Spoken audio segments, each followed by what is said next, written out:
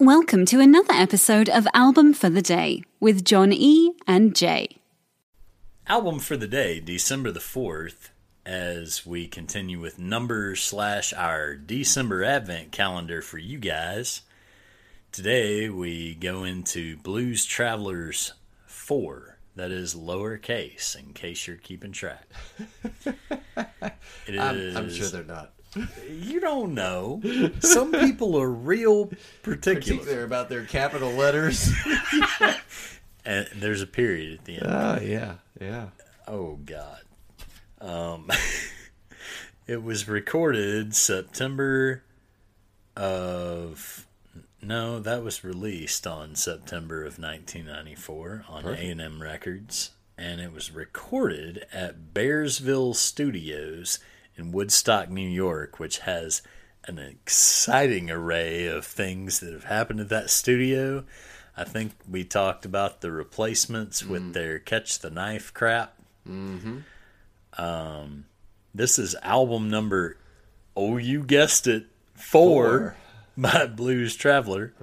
It peaked on the U.S. Billboard 200 at number 8. It was on the year-end of 95 chart at number 29 and the year-end of 96 at 35. Mm-hmm. Pretty strong. The singles were Run Around, which hit number 8, and Hook, which reached number 23. They also released The Mountains Win Again, which did not chart on the 100. It has sold 6 million copies worldwide. The name of the band, in case you were curious, comes from Gozer the Traveler in Ghostbusters. The original name of the band was Blues Band, and classic. Well, you would think so, but the more popular you get, that's kind of generic. So they, as they started to branch out, they were like, "Yeah, that's not going to cut it in New York," because they came from Princeton, New Jersey, which great college town, great whatever. Mm-hmm. Start playing with the big boys. Blues band's kind of like a parenthetical given. Yeah. So they took Traveler and were like, blues, easy enough. Mm-hmm. The Mountains Win Again is the only song on the album not written or co-written by John Popper.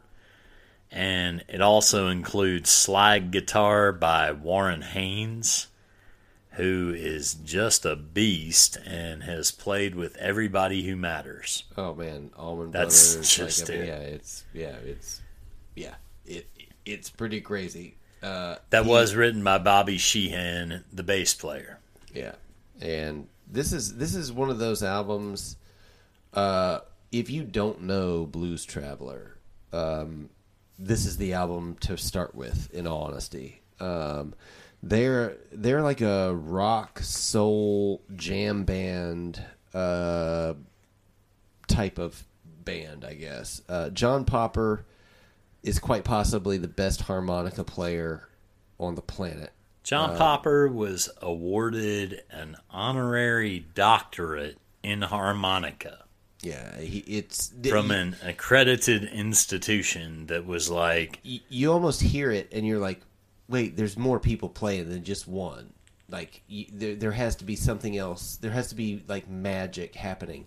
But then you see him play live, and you're like, no, the dude's just a badass. Like, he's just a badass. What makes it interesting, though, and I will qualify it by saying I am a massive Blues Traveler fan. Yeah. This guy can verify that.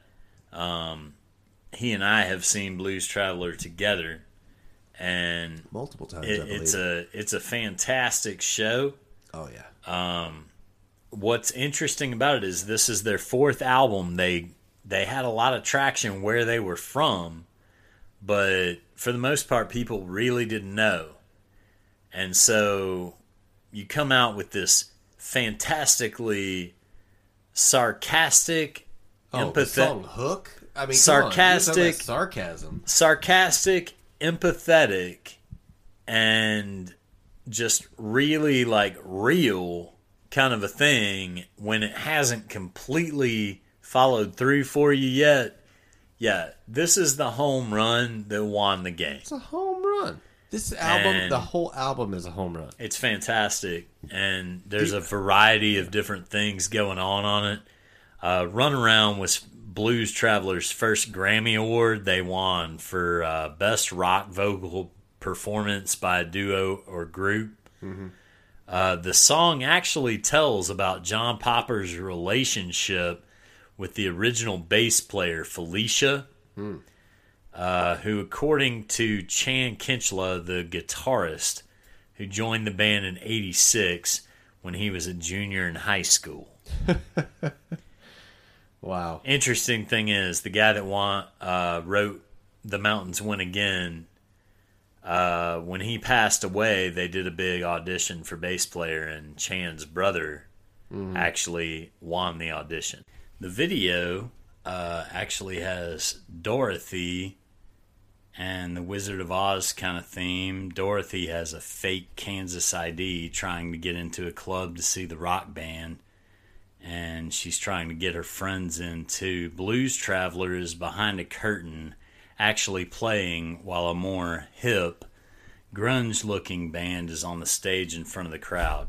The song is originally written as a slower, darker song conveying a depressed mood. It was sped up before it was recorded. The original lyric was in the third verse, was, "My cup shall always be full, not I shall drink in and always be full." The song hook actually comments on the unoriginal and expressionless nature of successful pop songs. It is simultaneously a hit song and a mockery of a hit song at the same time. Yeah, it's pretty awesome. It's one of those things where listen to them make fun of not only like pop music and themselves and like what they're doing, just because the hook brings you back. It's pretty awesome. It's like yeah, that's exactly what we're doing, and that song just makes fun of the music industry and the music, like just exactly what they're doing. Yeah, it also has Peter Pan and Captain Hook and another clever multi-use of the words by John Popper. He's a clever guy. The chord progression is very similar to Pachelbel's Canon in D, which is actually used extensively in pop music, thus adding to the satirical commentary at play here. However, they transpose the song to A minor, which I don't think discounts any of that. You never know. The Good and the Bad and the Ugly is an instrumental that's the only song credited as a full band writing collaboration on four. Personally, I love Look Around, Just Wait, Hook, Fallible, Price to Pay, Freedom.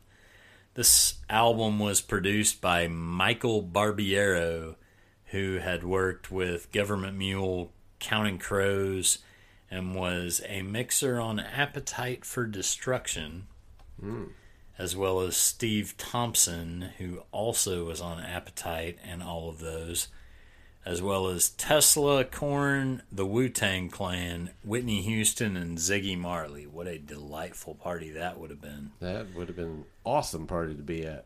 They also both worked previously on the immediately previous Blues Traveler album, Save His Soul, which I don't know if we'll make it, but that's a damn fine album. Yeah, Number 3. 3, as opposed to 4. It's capitalized though. Yeah, instead of lowercase. the album cover to me, this is one of those like iconic '90s covers that like when you think Blues Traveler, this is literally the thing that pops into my mind. It's that cool cat with this horrible green color behind it. I mean it, but at the same time, if it weren't for that green, nothing else would pop out. The blacks, the purples, all the things that work, man. It's that thing of like, that's what makes an iconic cover an iconic cover. Like, it works. Album for the day today, December the 4th, is 4. by Blues Traveler. Be sure to follow us on Twitter at album4theday. Give us a follow and subscribe where you get our podcast.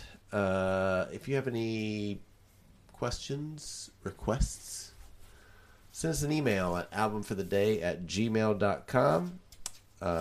Thanks for listening. We'll see you tomorrow. Come on and dance with me, Felicia. If you're listening on Spotify, after starting the podcast, you can search for the album, use the 3 dots, and hit add to queue. Now the album will start as soon as the episode ends. Woohoo!